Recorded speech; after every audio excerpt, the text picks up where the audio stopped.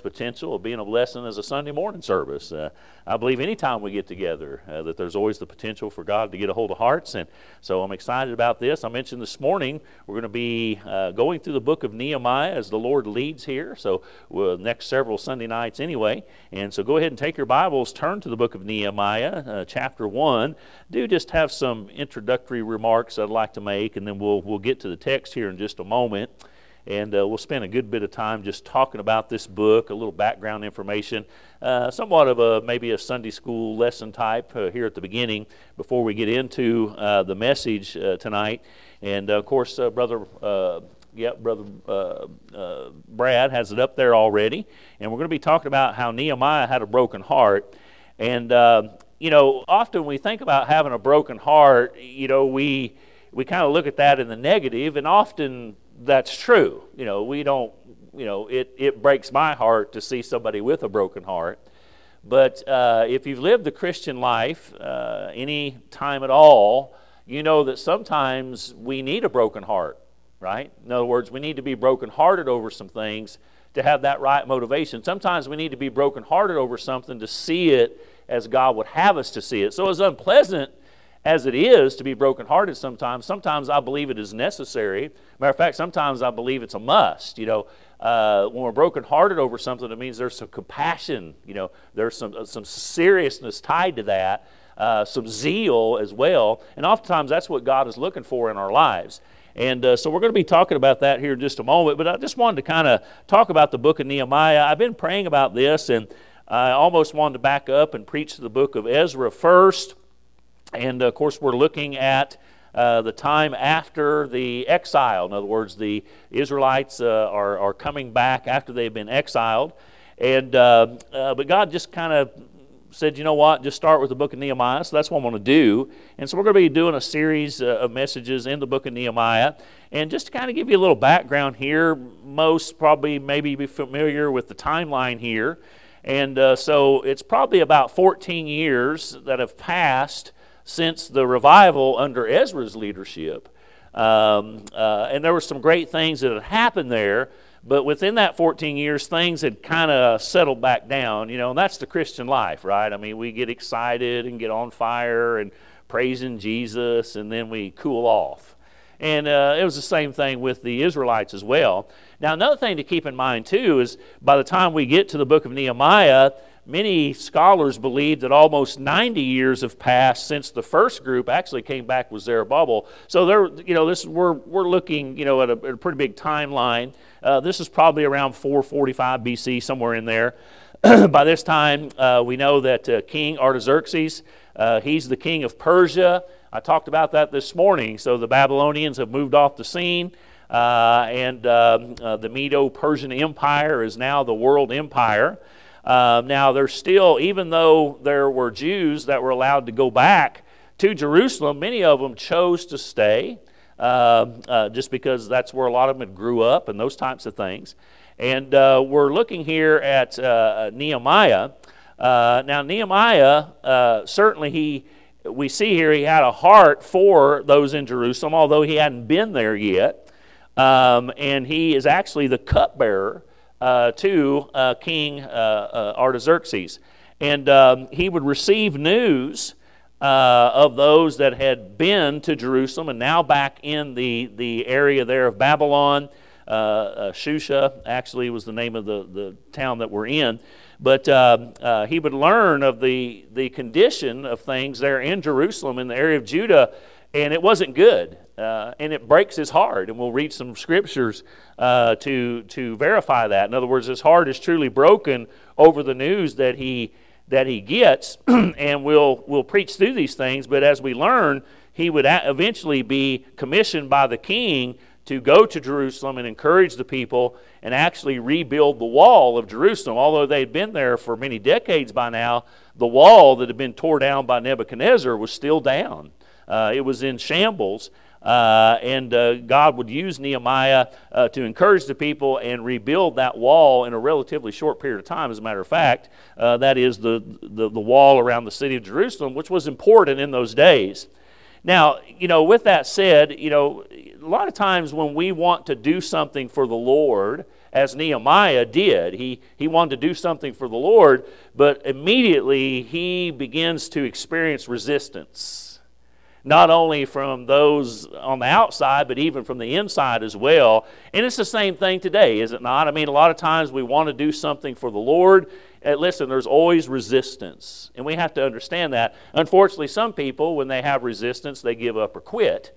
We're going to see Nehemiah didn't do that, but I just simply believe that we understand that we don't wrestle with flesh and blood, right? Where these are spiritual battles. So anytime we want to do something great for God, hey, listen, there's always going to be resistance. You know, the devil doesn't just roll over and let us do things, you know. And a lot of times it comes from the outside. Sometimes it comes from the inside, as we'll see.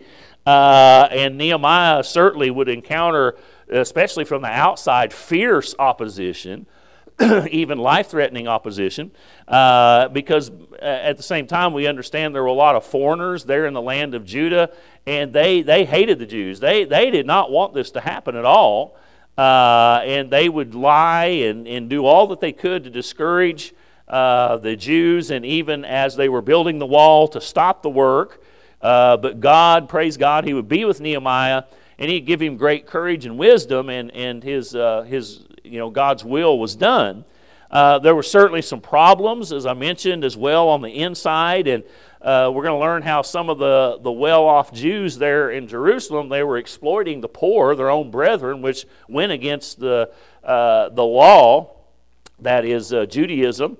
So Nehemiah would have to confront this problem as well. And so it was a huge responsibility. There was a lot of things that had to be set in place. But in the end, we'll see that unity would be restored, and the wall would be rebuilt in a very short time. And so it's a great story, and you can read through the whole book fairly quickly. It's not a very long book. But often when we think about this story and what happened in the life of Nehemiah, the building of the wall, oftentimes we think of this in light of revival. And a lot of times revival messages will have the book of Nehemiah in them. And I've done revivals where we preached the whole revival in the book of Nehemiah. And so it's a great book. But again, we have to understand that like Nehemiah is going to teach us here that, when it comes to revival, not just, I want to see revival at Central Calvary Baptist Church, but revival for Central Calvary Baptist Church has to start with each member of Central Calvary Baptist Church. Amen? And I think a lot of us, me included, we want to see revival, but we're not really looking for revival in our own life. Amen? We want to see some excitement. We want to see some growth. We want to see people doing things, but we're not really doing anything. Amen? And so again, that's where revival starts, amen? Now, of course, I'm talking outside of physical limitations and providential hindrances, but I think you all understand what I mean. We want to see people excited about God, but are we excited about God? Amen? And so I think that's important to understand as well, and we can learn a lot from Nehemiah. And I go back to what I said a while ago. The reason he was brokenhearted was because he had a right heart about things. You see, when you have a right heart about things, you will be brokenhearted over people that are struggling. You'll have a heart. You'll have compassion, which is always going to lead to your heart being broken. In other words, you're going to have pity on people as well, and I don't mean that in a negative way. And so, Nehemiah is going to teach us about revival, and we're going to see a constant devotion. In other words, a constant devotion, a constant state of revival that he was in himself, and I believe that's needed today. We talk about backsliding. Hey, listen, Christians today, we all are in a constant state of backsliding to some degree. I mean, as soon as we walk outside these doors, the devil attacks. I'm not saying you fall into some terrible sin, but we do. We get a little aggravated about something. These types of things happen. And so really revival should be something that's always on our hearts and minds as individuals. In other words, this world is constantly eating at us, right? This world is constantly biting for our attention. This world is constantly attacking our eye gate and our ear gate. So revival is kind of a constant thing that we need to remember and understand. That's why it's important that we attend church regular. That's why it's important that we pray regular. Those types of things, because we need to be in a constant state of revival. Because listen, the devil doesn't let up. right?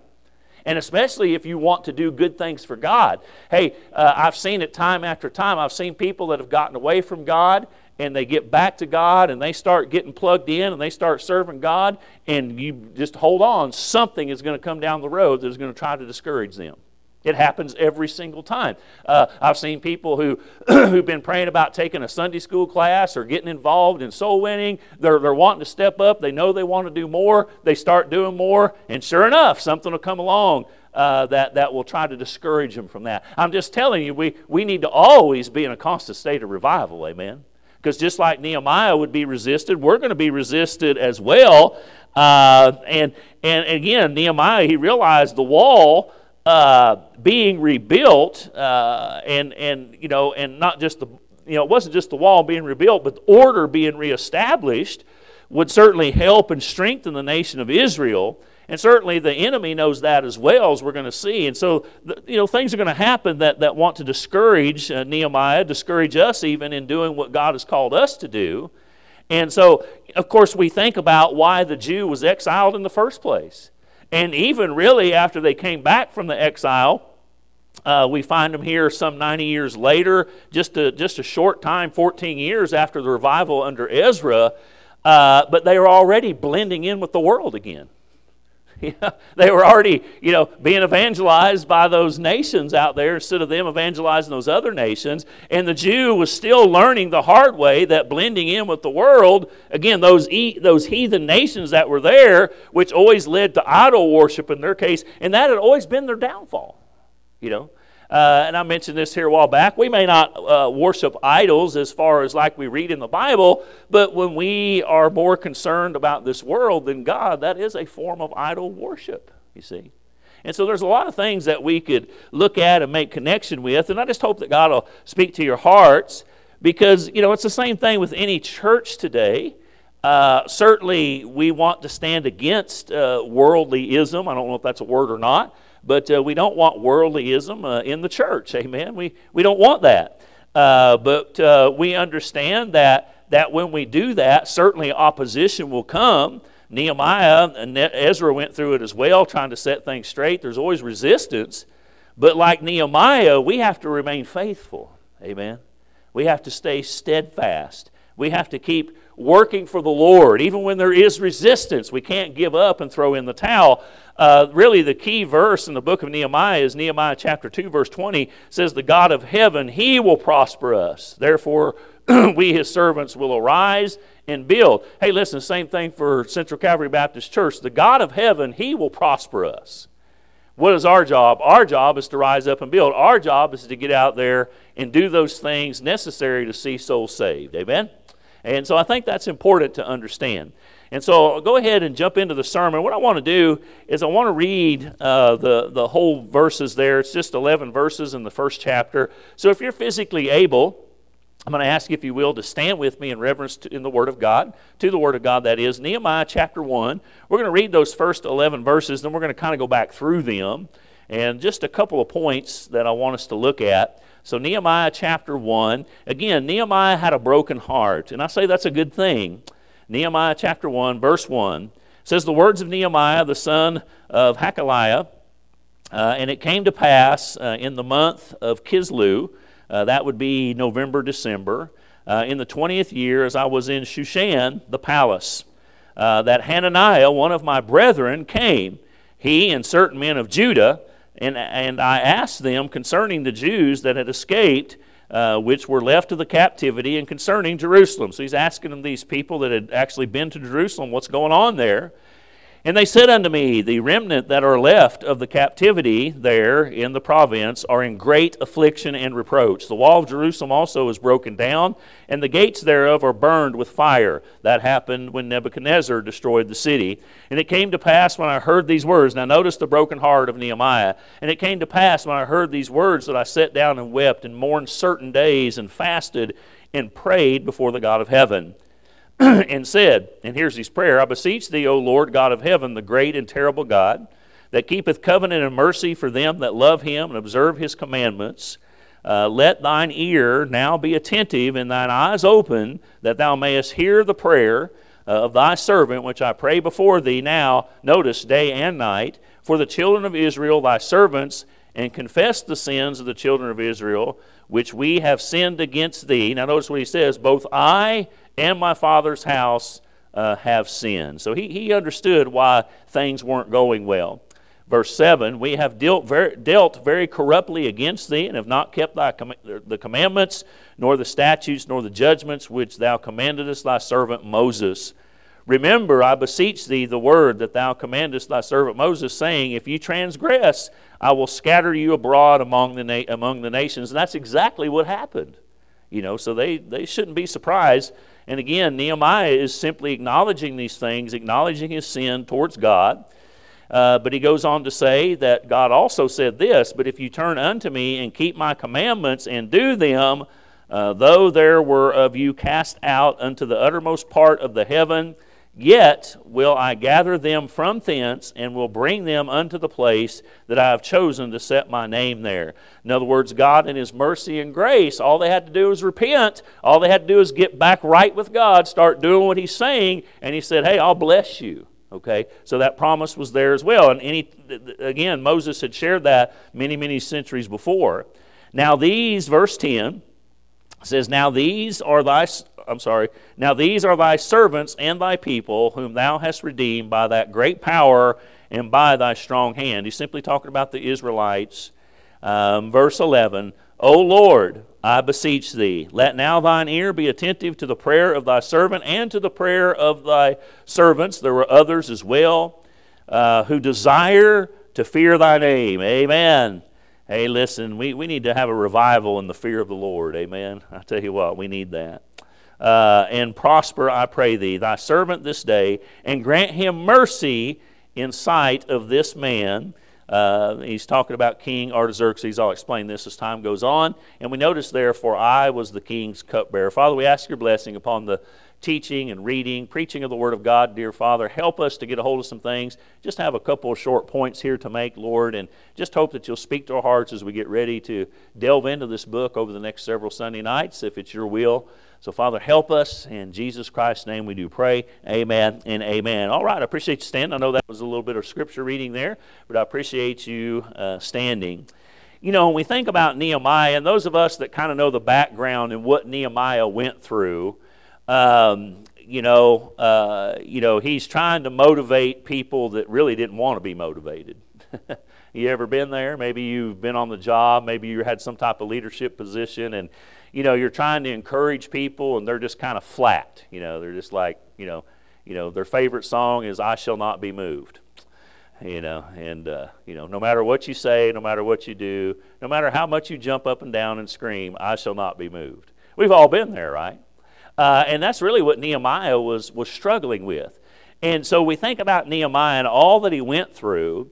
And so what motivates, in this case, men of God, and even in history, women of God, but what motivates men of God like Nehemiah to put themselves in a position that really brings them hard work and sleepless nights? In other words, what is it that causes them to bring a lot of burden and trouble in their life? Now, the reason I say that is because Nehemiah, he had a place there in Shushan. He had a place of security and nobility and recognition. Now, we think of a cupbearer as being kind of a lowly position, but it wasn't.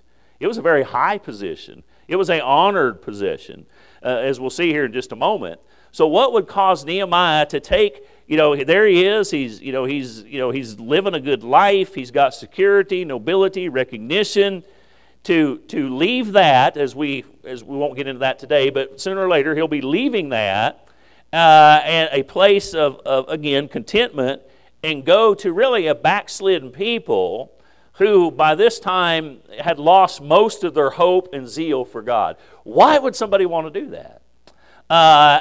And not only have to battle those inside problems, but certainly those outside oppositions as well. And so we say, why would he want to do that? Why, he could have just lived out the rest of his days in pretty good comfort. And so the answer to that question is compassion. In other words, he had a desire to take himself out of his comfort zone because, listen, even though they were backslidden people, even though in many instances, they weren't looking for revival. They were pretty much dead. He loved them. He still wanted to see great things in their life. He had a compassion for that because he was heartbroken over that. And so again, that's why these are good revival type things that we're talking about. But he had compassion on people that were suffering. When he heard the news there, he heard how they were suffering and they were struggling in life. Now, granted, as we read there in his prayer, he knew it was because of their own sin. He knew that because they weren't making the right decisions, they weren't doing the right things, they weren't following God the way they should, but he was still heartbroken over the condition of the people. He was still heartbroken that they were suffering. And Nehemiah, he wanted to do something about it. Amen.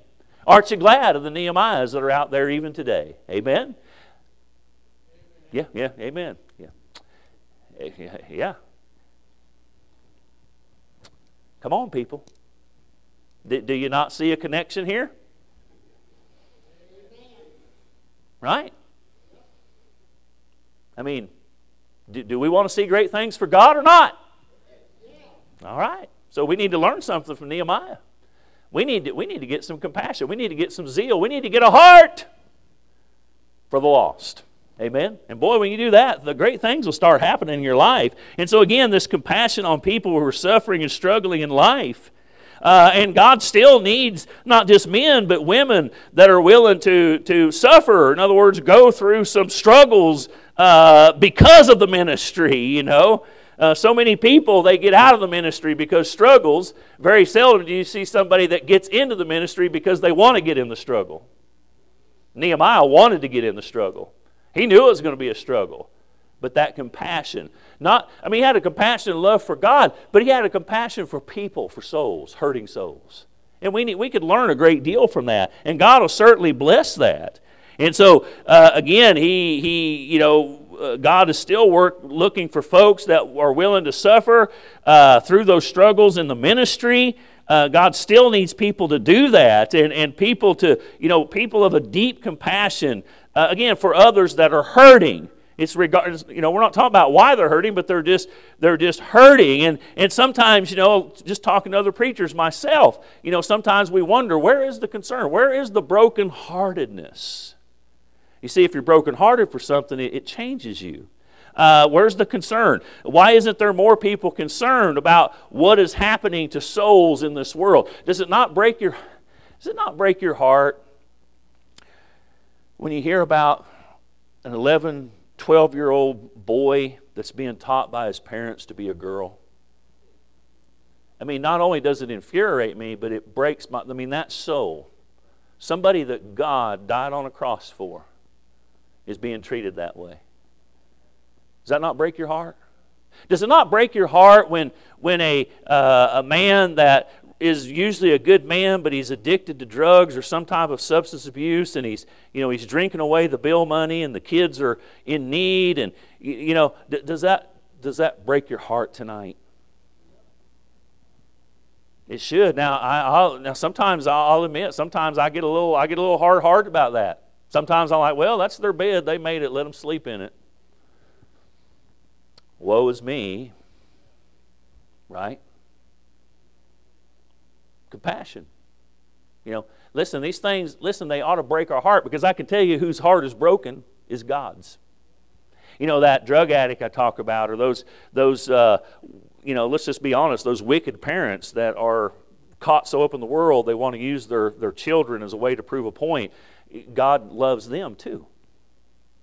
God died for them. You see what I'm saying? So are we're talking about having a broken heart. In other words, these things ought to break our heart. And if your heart's truly broken over that, then it will drive you to do things. And this is what happened to Nehemiah. And we see his heart. It was a heart of concern and compassion. He wasn't just trying to prove a point or get on his soapbox and say, this is wrong and this is wrong. But he had compassion for people. He had compassion and desire to see people living right. And we know tonight that, hey, listen, when you're right with God, you're right with people. And when you're right with God and you're right with people, you're right in every other area of life as well. And that's what we want to see in people's lives. These things that we see, some of them I just mentioned, are just symptoms of not being right with God. And so in chapter 1 of the book of Nehemiah, we find the truth behind what motivated Nehemiah. We see his heart. It was a heart of concern and compassion. It was a compassion and not just a pity that stopped there, but it gave him a desire to see people start living right for the Lord, as we see this, as we go through this series of messages. And later Nehemiah would have to make some very difficult and tough situations, and feelings would be hurt, and some took it the wrong way as being attacked, but in reality it was his love for people. His love for God, but his love for people. And he was willing to do whatever necessary to help them get back on the right road, if you will. So I just want us to take just look at a couple of things about Nehemiah in chapter 1. I know the introduction was long, but that's the longest part of the verse. So we're on the downhill slide from here on out. So number 1, we see Nehemiah's distress for his brethren. And we read there in verses 1 through 4, I'm not going to read all of them again, but maybe a couple verses. But we see several things in those first 4 verses, along with some of the background information that we've already looked at about Nehemiah. And we find out later there in verse 11 that he was the king's cupbearer, as I mentioned a while ago. We know the king at that time was King Artaxerxes. He's serving in the king's palace located in the city of Shushan. At that time was the capital of Persia. Sometimes, you had Babylon still, but at this time it appears that Shushan was the capital there of the Medo-Persian Empire. As I mentioned a while ago, the cupbearer's main responsibility was to taste the king's wine and check for poison. And again, we might think, well, that was a lowly position, but it wasn't. The cupbearer was somebody that had to be trained. They were well trusted. They were honest people, honorable. Honest, they were men, but they were honest men. They were honorable men. And as I said a while ago, they often had an influential role with the king, really as an advisor. So, it was an important thing. It was something that was probably coveted by some.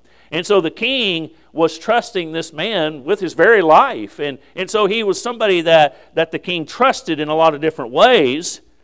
And that in itself, the Bible doesn't indicate, doesn't tell us this, but I believe it does indicate that it would take, Nehemiah certainly had a protective nature about him to be what he was, a cupbearer.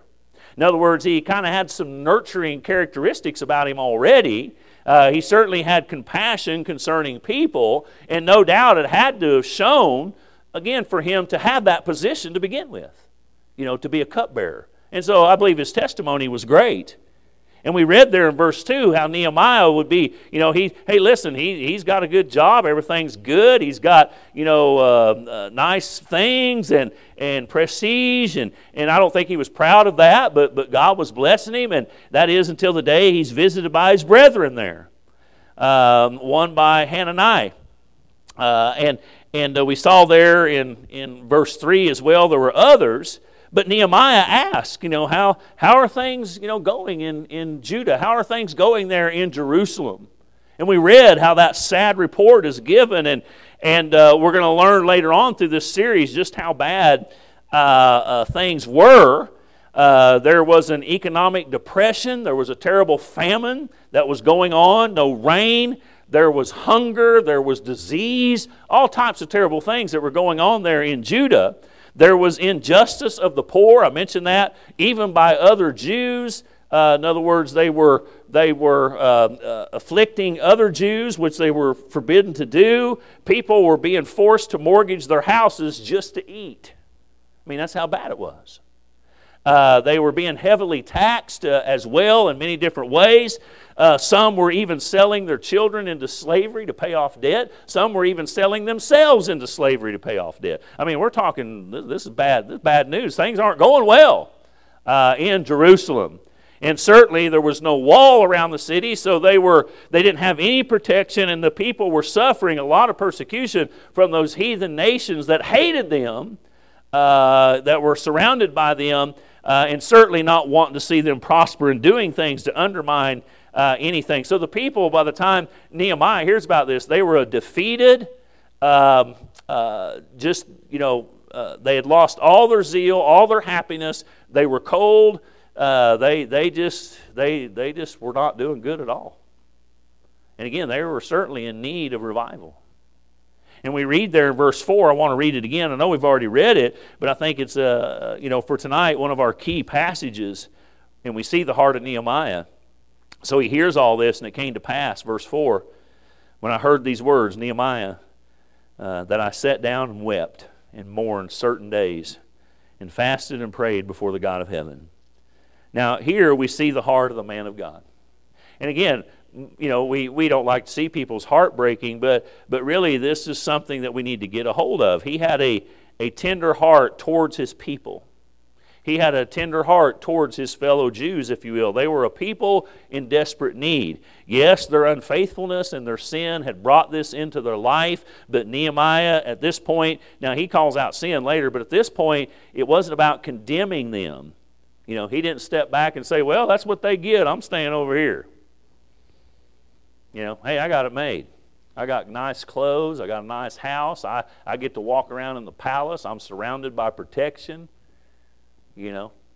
Why would I want to go over and get involved in that? But he had compassion because his heart was broke. And he was willing to leave all that to try to go help a people that really had painted themselves in that corner, a people that probably wasn't even really looking for help, as we're going to see here as we study this. But Nehemiah wept and was brokenhearted because he had compassion. He had distress, again, over the condition of the people, but his compassion, wasn't the end. I think sometimes we do get brokenhearted over people, but that's where it stops. We feel bad. We might lose a night or two of sleep, but then we move on. But that wasn't the way with Nehemiah. His compassion, that wasn't the end. He would also act, and he would do something major. And as we will see, even though again, he was driven by his compassion, his later on his motives would even come into question, and he'd be accused of trying to take over and those types of things. A lot of people would be upset, not only within the Jewish ranks, but without, certainly. But Nehemiah, as we're going to learn here, although those resistant things came, he would stay steadfast in the Lord. But the main thing I want you to see for this point here is the distress for his brethren. And I think that's important. Folks, I'm telling you, revival will never come into our life till we get brokenhearted about some things. Listen, I'll just say this. If you're having a hard time with revival, it's because of hardness of the heart. You're not brokenhearted. You might be sorry for some things, and you wish things were better, but you're not brokenhearted the way that God needs you to be. Because if you are, now God can start working with you. Amen? It's just something I want to throw out there. Hey, I'm right there with you. I need this as well. God's speaking to my heart as well. And so Nehemiah, he certainly had that. And we read there Nehemiah's prayer, beginning with verse 5 on down to the end of the chapter. We might reread a couple verses here. But Nehemiah's prayer for his brethren, I think this is key as well. There's actually, some theologians have broke this down in different ways. But there's about 3 parts of this prayer that I think are important to bring out.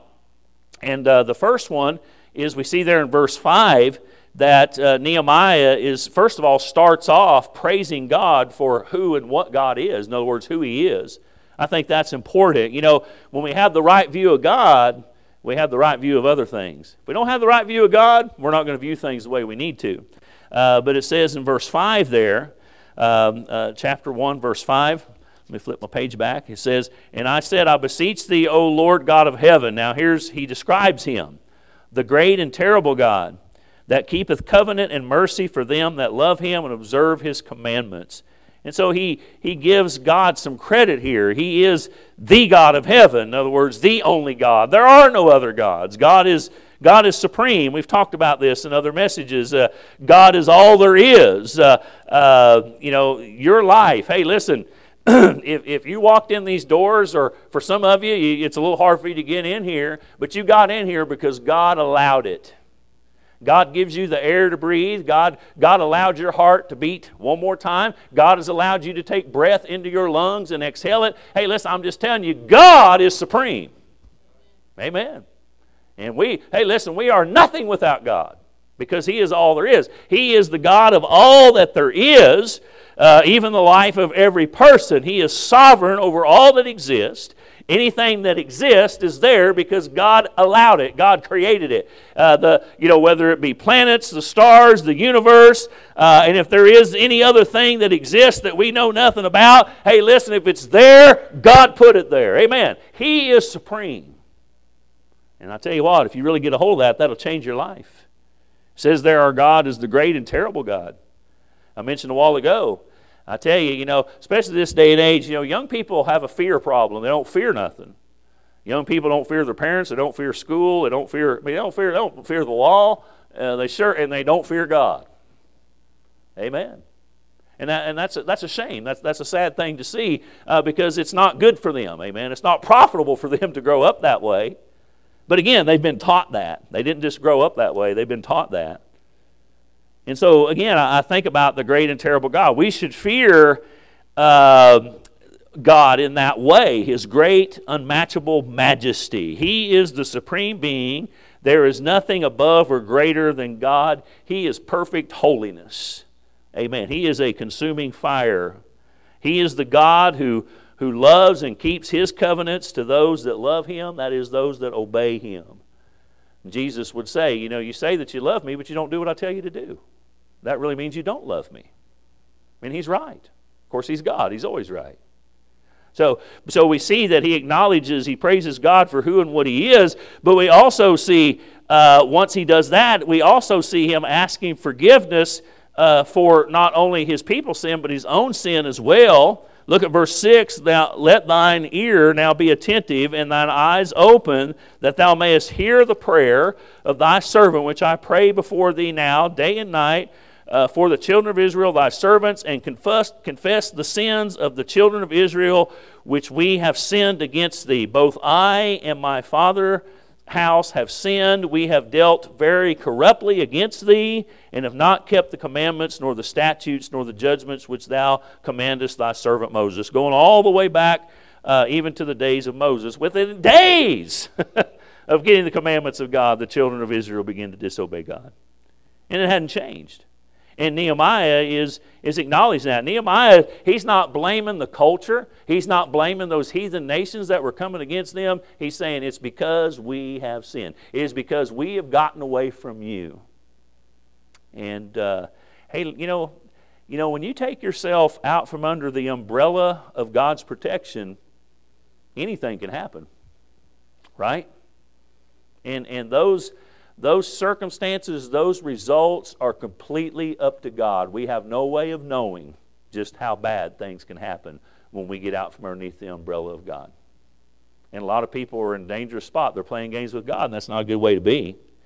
But Nehemiah, he's asking forgiveness. He understands that. He sees all these things that are going on there is because the reason he's brokenhearted over them, but he understands that they have gotten away from God, and that's why these things are happening, but he wants to do something about it.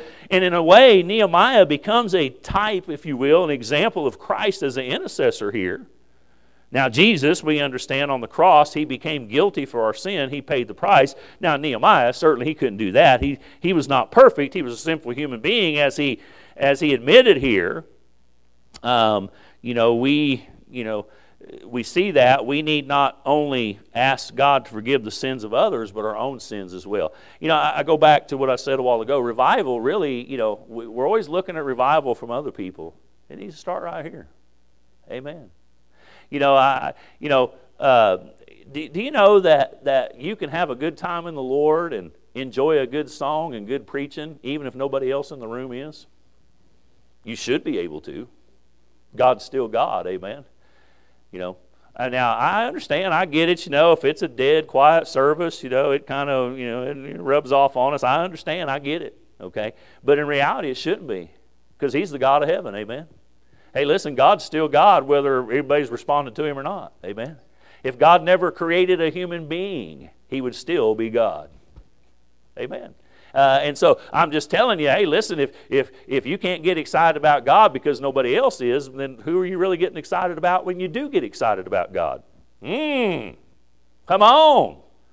Oh, woo, amen, ouch, woe is me.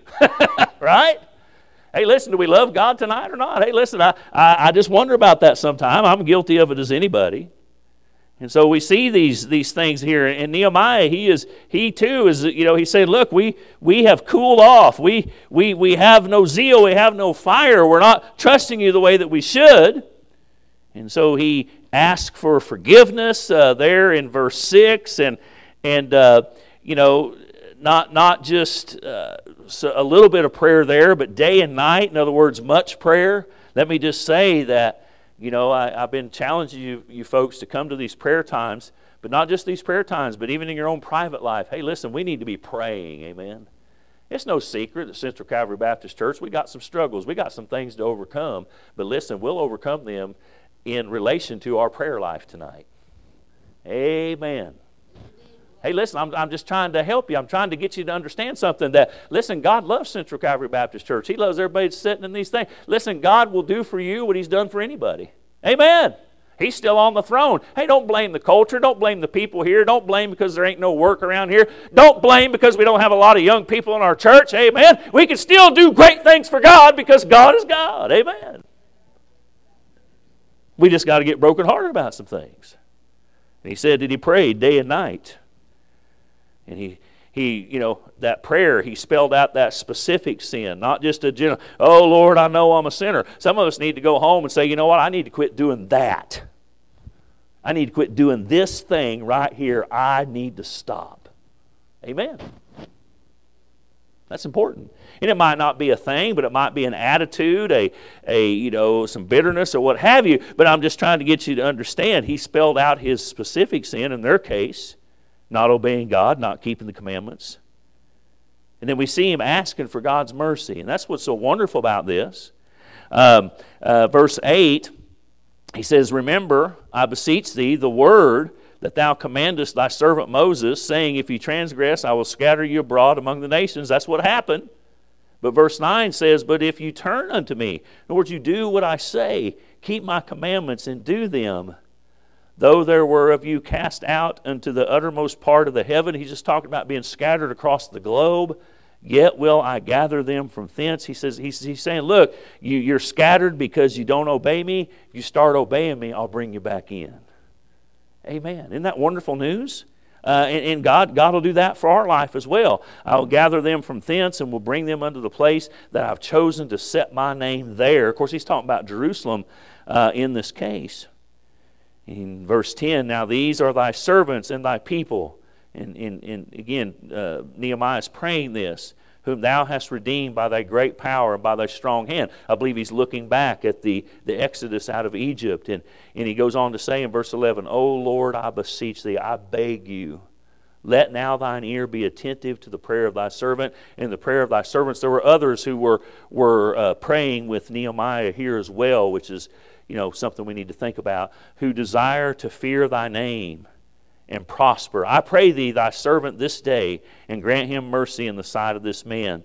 And of course, he's looking forward to trying to go do something this, but he needed permission from the king, because as it says there, he was the king's cupbearer. And we'll explain that a little better next week. But he speaks of again, Israel's covenant God had made with them all the way back in the days of Moses. And he quotes some scripture. Actually, he's quoting from the book of Deuteronomy. And it was, certainly about sin and judgment, about not obeying and trusting God. And God said, look, if you do this, this is going to happen. If you don't do this, then this won't happen. So sin, judgment. But the covenant was also about God's mercy as well. So God said, yeah, if you do these things, bad things are going to happen. But if you try to get it right, good things will happen. And that's what Nehemiah was not that he had to remind the Lord of it, but he was mentioning that. And he understood God's mercy.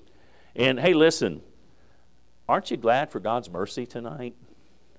You say, well, I'm forgiven. Amen, you are. But even as a saved person, you ought to thank God for His mercy. Amen. Some of us, me,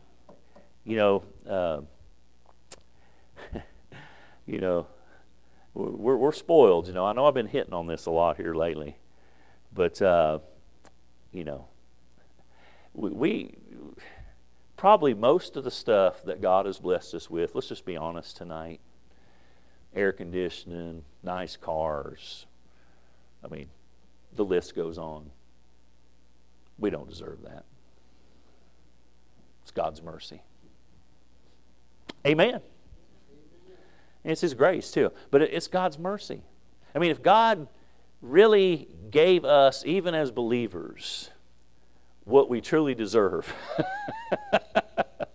because He knows our thoughts. I mean, we can put on a show and we can, act accordingly. But see, God knows our heart, doesn't He? I mean, He really knows what's in our life. And compared to the righteousness of God, we're all we got is filthy rags.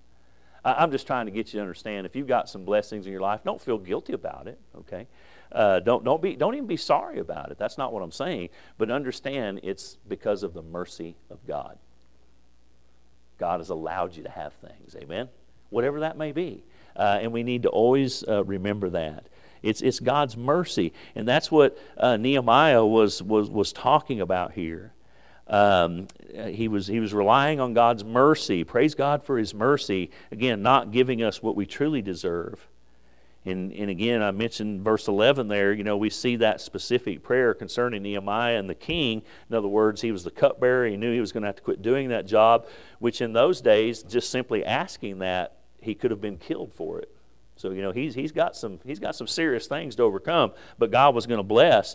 But that prayer, I go back to what I said a while ago. I know I've been encouraging you to really get serious about our prayer life. But that prayer, he didn't just pray about it that night, but it was many days, months probably, and he prayed day and night and he fasted. But that prayer would be answered, and I believe God will do the same for us today. Now, we're going to stop for tonight here, and I want to give you the challenge. We're going to kind of pick this up and tie it together a little bit better, but for time's sake, because I'm running out of time, I want to go ahead and give you the challenge tonight. So I'm going to have Miss Layla come, and she's going to get ready to play our invitation. The rest of us, if you will, I want you to stand with your heads bowed and your eyes closed, and unless you just have to, I just really want everybody to be still for a minute and just listen to some things, because I believe this is going to be key to a lot of things concerning our church, and certainly these messages on Sunday night. And so as we stand with our heads bowed and our eyes closed, everybody just listen real quick here. What I want to challenge you tonight with is that we need, and I say we, me, I, you, we need to examine our hearts tonight. We need to examine our motivations. I'm not accusing you of anything. I'm just saying examine them. And we need to ask ourselves, do I love God's people the way I should? I want to say that again. Do I love God's people the way I should? Even though they may be unlovable at times, am I loving God's people the way I should? As Nehemiah did, am I brokenhearted? Do I long for revival, not only in my own life, but I do long for it in the lives of others? Maybe even in our own church.